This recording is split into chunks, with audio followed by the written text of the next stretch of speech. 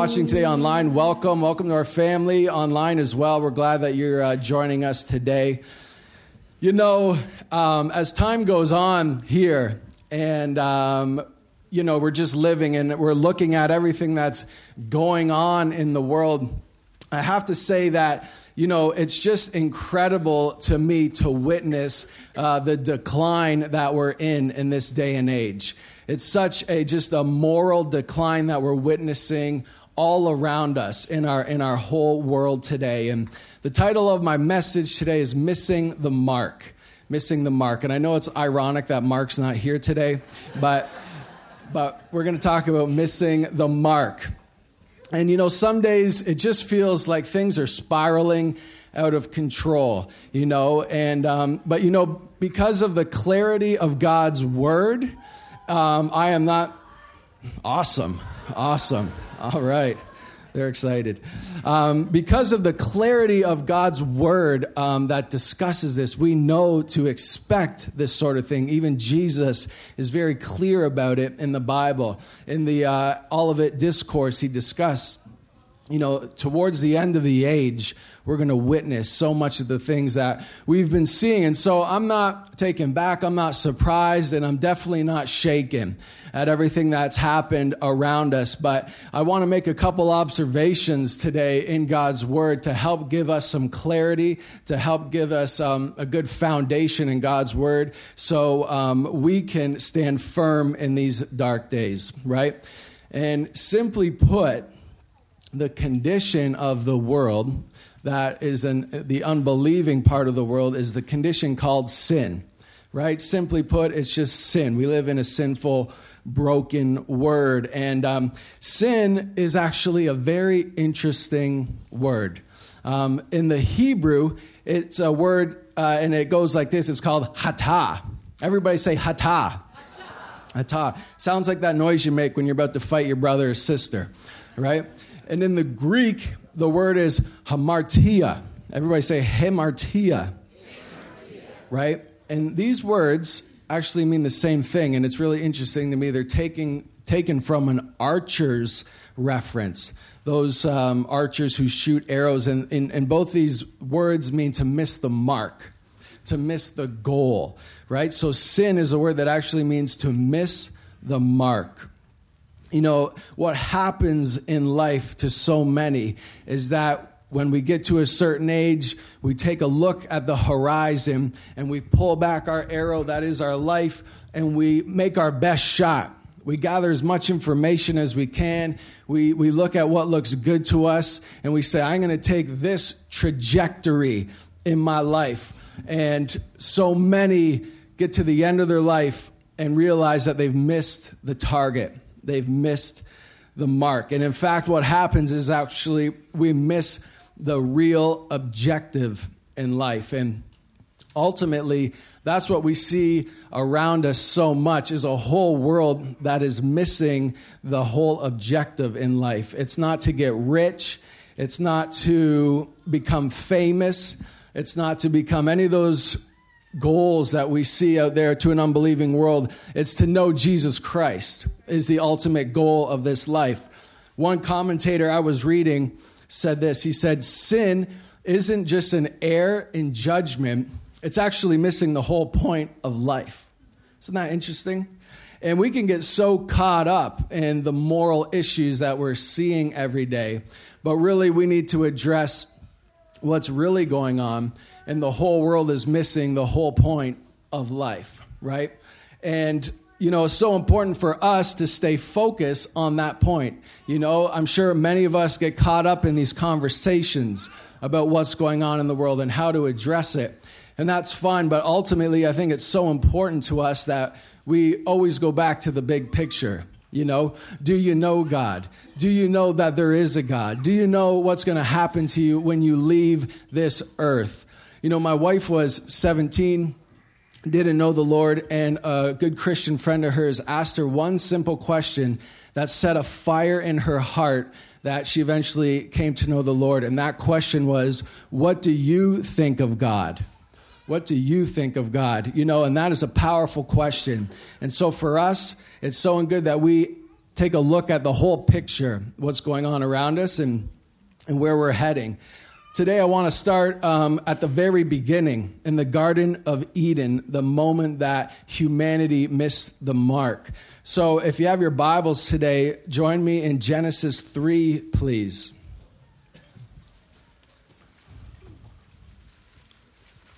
Genesis 3, verse 1.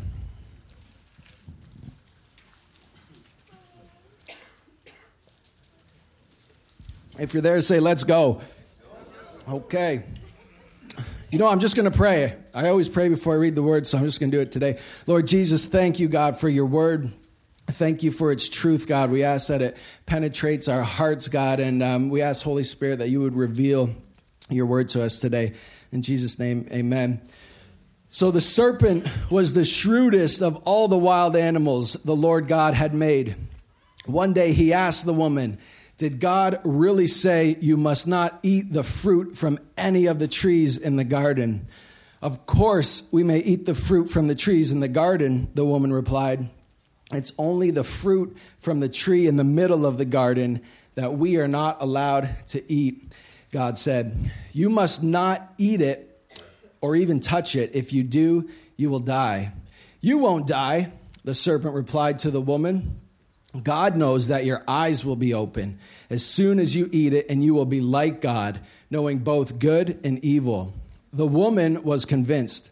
She saw that the tree was beautiful and its fruit looked delicious, and she wanted the wisdom it would give her. So she took some of the fruit and ate it. Then she gave some to her husband who was with her, and he ate it too. At that moment, their eyes were opened, and they suddenly felt shame at their nakedness. So they sewed fig leaves together to cover themselves.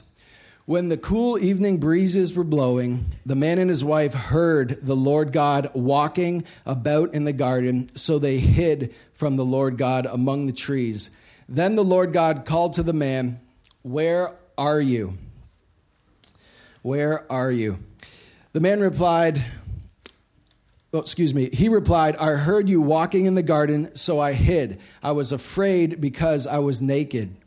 "Who told you that you were naked?" the Lord God asked. "Have you eaten from the tree whose fruit I commanded you not to eat?" The man replied, "It was the woman you gave me who gave me the fruit, and I ate it." Nice guy, eh? Always nice guy. Yeah, really putting her first there. Then the Lord God asked the woman, "What have you done?" Right? And we'll just end it there. So I just want to unpack a couple things here. And first, we're going to look at what the serpent said. What the serpent said. And the first thing that the serpent said was, did God really say that? Did God really say that? And Satan, he still says that today to each of us, to the whole world. He says, did God really say that? Did God really say that? That's one reason why it's incredibly important to read our Bibles and to know our Bibles, because when that battle starts in our mind, did God really say that? We say, absolutely it did. And just like Jesus, we say, it is written, it is written, it is written. It's so important to know the truth of God's word, because one thing we know is that we're in a spiritual battle, and the opposition head of that spiritual battle is a liar. He is a liar. The word diabolos is a Greek word for like devil, right? Devil is diabolos, and that word means slanderer. Slanderer. And he has been a slanderer from day one.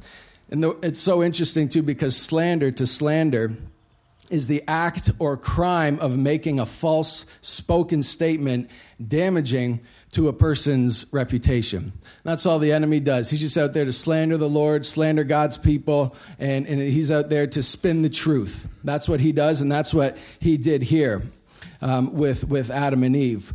Number two, he says, you shall be as gods. You shall be as gods. And here we go. This is really the heart of the whole issue. We will be like God. We will decide what's right and wrong on our own. We will control our own destiny with no regard for God. That's something called humanism. And humanism is really becoming the whole new world religion. It's just everything I want to do with absolutely no regard to God, who he is, what he says. It's me, me, me. And the concept of wanting to be like God comes from Satan himself. It was him who said, I will be like the Most High God. He's trying to get everyone possible to follow the same route he did. And ultimately, it sounded good to Eve. It sounded pretty good. Say, man, I want that. I want to be like that. He knows how to get the core of our human nature and says, you know what, that sounds good to me. I want to be a God. And we see that so much in this culture. So many people even referring them to themselves as a God, you know, and that is the whole heart of the issue is I want to decide what's right for me. I want to be in control of my destiny. And we know that that is simply not the truth.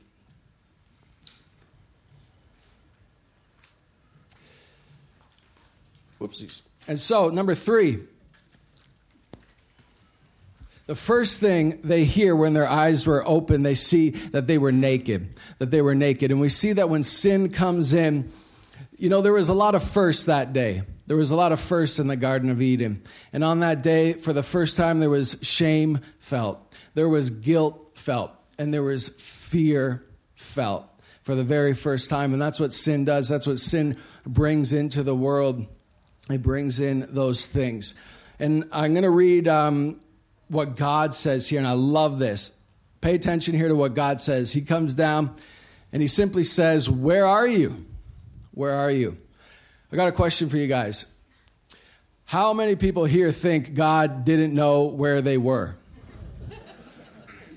Right? He knew exactly what had happened. He knew exactly where they were at, but he chose to say, where are you?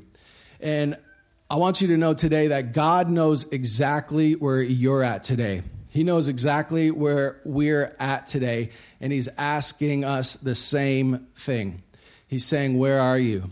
You know, when he said that to Adam and Eve, he said that because he knew where they were. And one thing was for sure, he wasn't with him. He wasn't with him. And he said, you're not in my presence. You're not in my presence. Where are you? And for all of us, no matter what we've been through or where we're at, God asks us the same thing today. He says, where are you? Where are you? Because here I am. Where are you? It's something that we should ask ourselves all the time. You know, and right from the beginning, God's heart has been the redemption of his sons and daughters. You know, could you imagine, many of us here have little kids. When you go into a room and your little kids have made a mess of things, usually you don't say, what happened here? You know, you say, what did you do? I can't believe this, right? But no, not the Lord. He's a perfect father, a perfect parent. And he said, you know, where are you? Giving every opportunity for redemption.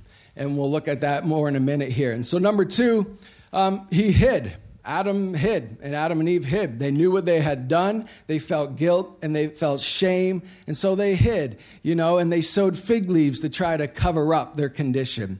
They sewed them and tried to cover up, and we see that in the world, you know. And one thing, when I worked in Toronto, everybody was wearing fancy suits and everything, and you think, wow, that's pretty cool. Everybody's looking pretty sharp. And then you get to know the people, and you think, wow, they're just as broken and empty and lost as I am. And so we can cover up with the finest things, but that doesn't change our internal condition at all. Only Jesus Christ can do that.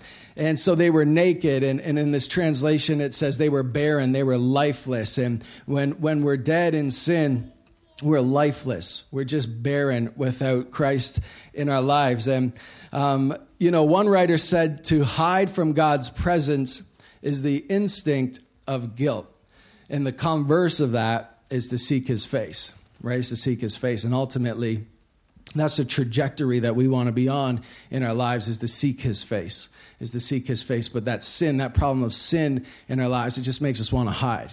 Just makes us want to hide. It's like that elephant in the room that needs to be addressed before we can really seek God's seek God's face. And ultimately what all this stuff brings together is a spiritual barrenness, and death comes, and when sin comes, it leads to death, and what happens is you get a total broken moral compass.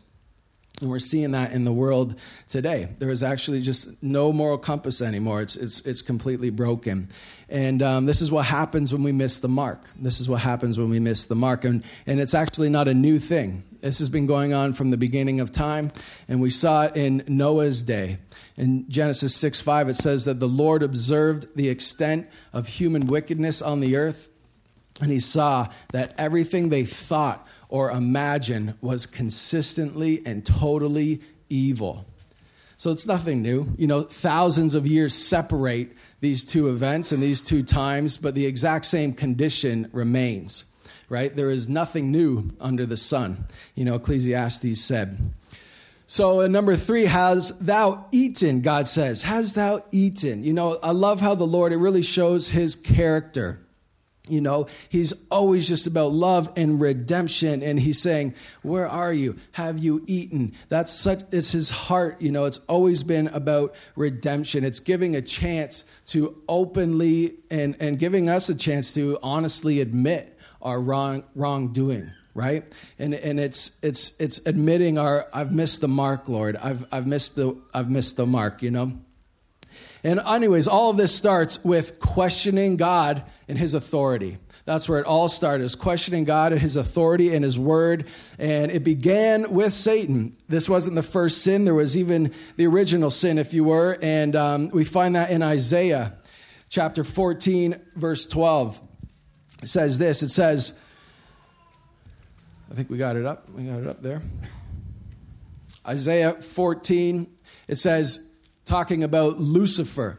For those who don't know, Satan was once actually a created angel in the presence of God. And after this ordeal here was sent down, was cast out of heaven, was sent down to earth. And this is a recount of what happened there. And it says, how you are fallen from heaven, O shining star, son of the morning. You have been thrown down to the earth, you who destroyed the nations of the world.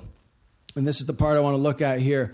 It says, for you said to yourself, I will descend to heaven and set my throne above God's stars. I will preside on the mountain of the gods far away from the north. And that's what the whole idea of it is I will, right? I will. And we hear so much in this day and age about the end times and the mark of the beast and the 666 and all this stuff, right? And that's great stuff to have a conversation about. And just simply today I want to say, according to Bible scholars, the number 6 is a number that just represents man. It's the imperfection of man and sin. It's just man without God. And that's exactly what we're seeing. We're seeing government without God, schools without God, religion without God, man's existence without God. And that's where we're heading. And if you look around, it's just, there's a 6, there's a 6, there they all are, right? It's a whole world system that's coming together that just has no total regard for God whatsoever. And that's where we're at. And again, I'm not surprised, I'm not shaken, and I'm not shocked by any of this. But one thing I want to say today, there's only one mark that I'm interested in getting, and it's found in Revelation 22, verse 3. If you have your Bibles, it's really easy to find. It's the last 2 pages. Revelation 22, verse 3. And this is what I'm aiming for. This is my trajectory. And all of us here, all of us in Christ, this is what we are looking forward to, and this is where we are heading. Revelation 22:3 says this. No longer will there be a curse upon anything, for the throne of God and of the Lamb will be there, and his servants will worship him, and they will see his face, and his name will be written on their foreheads. And there will be no night there, no need for lamps or sun, for the Lord God will shine down on them, and they will reign forever and ever. That's the only mark I'm ever getting in my life, and it's the mark of God on my forehead when I'm with him in eternity with all of us. And you know something? If you are getting discouraged at this world, one thing probably good to shut off the news. And then secondly, you want to read the last couple chapters of Revelation. Read it all the time. Memorize it. Get it in your heart, because that's what we have to look forward to. That's our focus. That's our goal. That is where we're heading. That is our aim, right? So just today I want to look at how do we not miss the mark? How do we not miss the mark? We could send them a text. No, I'm just kidding. Does a person hit a target intentionally or by accident, right? It's intentional, of course, right? It's an intentional thing to wind up and to hit a target. And we decide, and we commit, and by God's grace and leading us, we hit it, right? It's not by accident. We want to be accurate. We want to be accurate by knowing God's truth, and we want to be accurate by living God's truth. While there is a million ways to hell, there's only one way to the Father, and that's through Jesus Christ. Our faith in his atoning sacrifice he made for us. Jesus is the way and the truth and the life, and there is no other way to the Father but through him. Somebody said that the way, the truth, and the life, the way is external, the truth is internal, and the life, that's eternal. Amen? Isn't that cool? The life and death and resurrection of Jesus Christ is our trajectory. It's our narrow way. If you think of an arrow, it can really only have one trajectory to hit that end goal, right? While there's a million other ways it could go that would miss that mark. In Luke chapter 13, 22, we have a beautiful, some of my favorite portion of scripture here. Luke 13, 22. It's okay, baby. We'll be done soon. It says this, talking about the narrow door. Jesus went through the towns and villages, teaching as he went, always pressing on toward Jerusalem. Yeah, we'll keep it going. Someone asked him, Lord, will only a few be saved? And he replied this, work hard to enter the narrow door to God's kingdom, for many will try to enter, but will fail. When the master of the house has locked the door, it will be too late. You will stand on the outside knocking and pleading, Lord, open up the door for us. But he will reply, I don't know you or where you come from. Then you will say, but we ate and drank with you and taught you in our streets. And he will reply, I tell you, I don't know you or where you come from. Get away from me, all you who do evil. And, there will be weeping and gnashing of teeth. For you will see Abraham, Isaac, Jacob, and all of the prophets in the kingdom of God, but you will be thrown out. Weeping and gnashing of teeth. You know, I was doing some vinyl flooring the other day in a bedroom, and I kind of got all set up, and I got my measuring tape out, and I just for fun wanted to see where I was going to end up at the end of the room. And I did a quick measurement, and to me, it looked perfectly like I was going to end up with the last piece, and it was going to be set perfectly. And I was psyched. I thought, man, God is with me today doing this floor. This is fantastic, because the worst part is when you come up short and you got to cut that inch strip, right? And you cut your fingers, and it's terrible trying to do all that. And I thought, man, this is a good day. And I, just did a quick measurement, nothing crazy. And when I finally got there, I was an inch short. And there was some weeping and gnashing of teeth going on in that room. And, I think that happens to so many people in their lifetime, where they kind of take a brief look at things. They say, we'll get there somehow. I'm sure it'll all work out in the end. And then they finally get to that point, but then it doesn't. They weren't intentional with their lifestyle. They weren't intentional in their seeking after the Lord, right? And if I was to get down on my knees in that room and take my measuring tape and really look closely and make sure that I was on the right trajectory, I would at least expect or know where I was going to end up. There wouldn't be any surprises, right? It says work hard to enter the narrow gate, but it says that word is actually strive. It means make every effort. And we know that we don't get saved by our actions, right? But it's talking about really being careful with how we live, really thinking about how we're going to end up at the end of our life. Strive to make every effort, and really hold God's word up to our lives and make sure that we're on the right trajectory.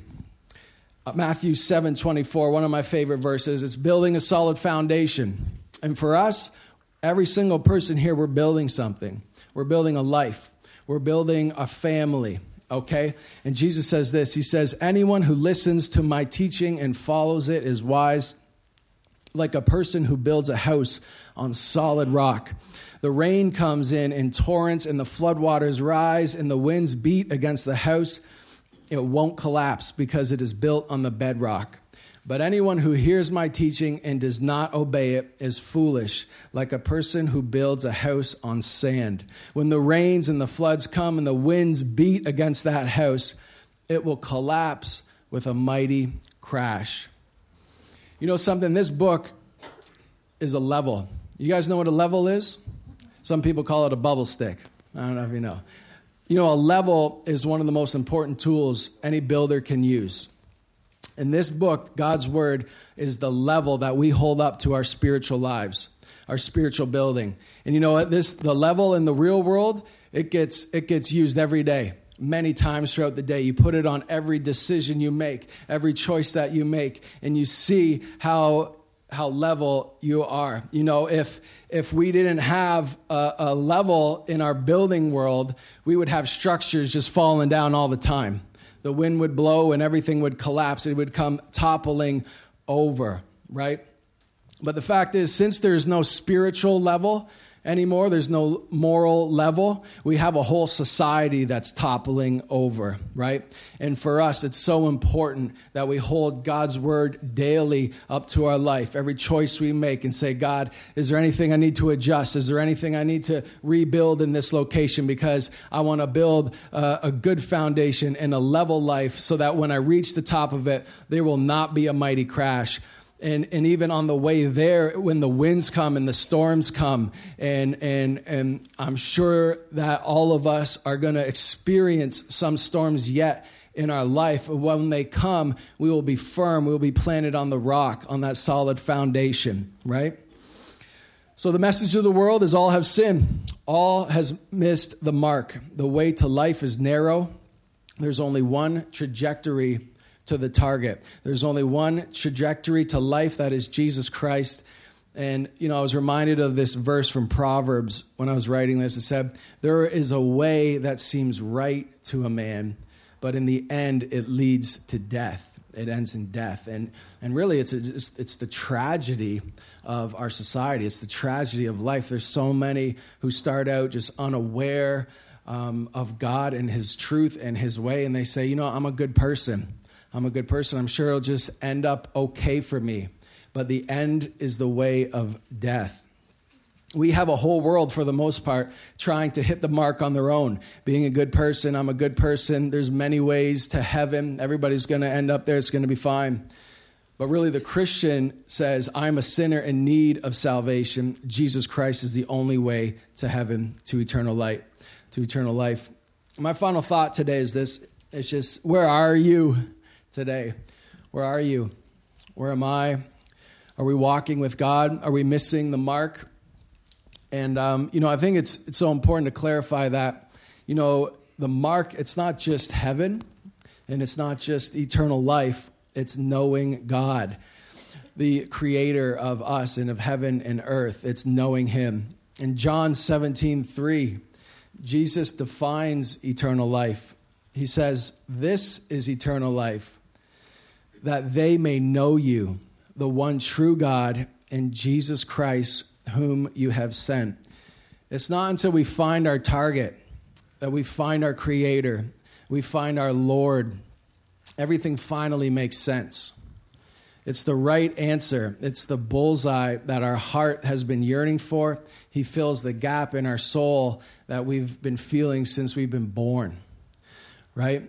It's the life we were created to live. Does anybody know the song, Knowing You, Jesus? Let's sing the chorus of that. Knowing you. Come on now, don't leave me hanging. Jesus. Knowing you, there is no greater thing. Charlie, come on.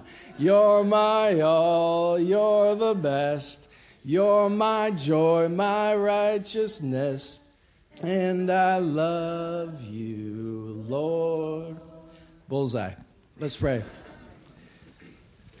God, we just thank you for your love, Lord Jesus. Thank you that we are not utterly lost, that we are found in you, God, that there is a purpose to this life. It's not just suffering and then blackout at the end, Lord, but it's life and life eternal.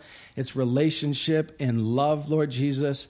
Everything that we need is found in you, God.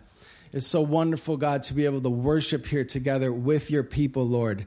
Thank you that you have a place for us, God, in eternity, in a perfect environment, God, that we will worship you and just be together and be with you, God. Thank you for everything that you've done for us, Lord Jesus. As we leave this building, God, and enter back into our families and our workplaces, Lord, may your truth just abound in our hearts and our minds, Lord. Would we know it accurately and would we live it accurately, Lord Jesus? And would you just continue to create a fire in us, God, in these days so that when everything is dark, that we would shine even brighter, Lord God. We thank you, Lord, and bless each one here. And everybody said, amen. God bless you guys, and grab your kids when you can. We'll see you next time.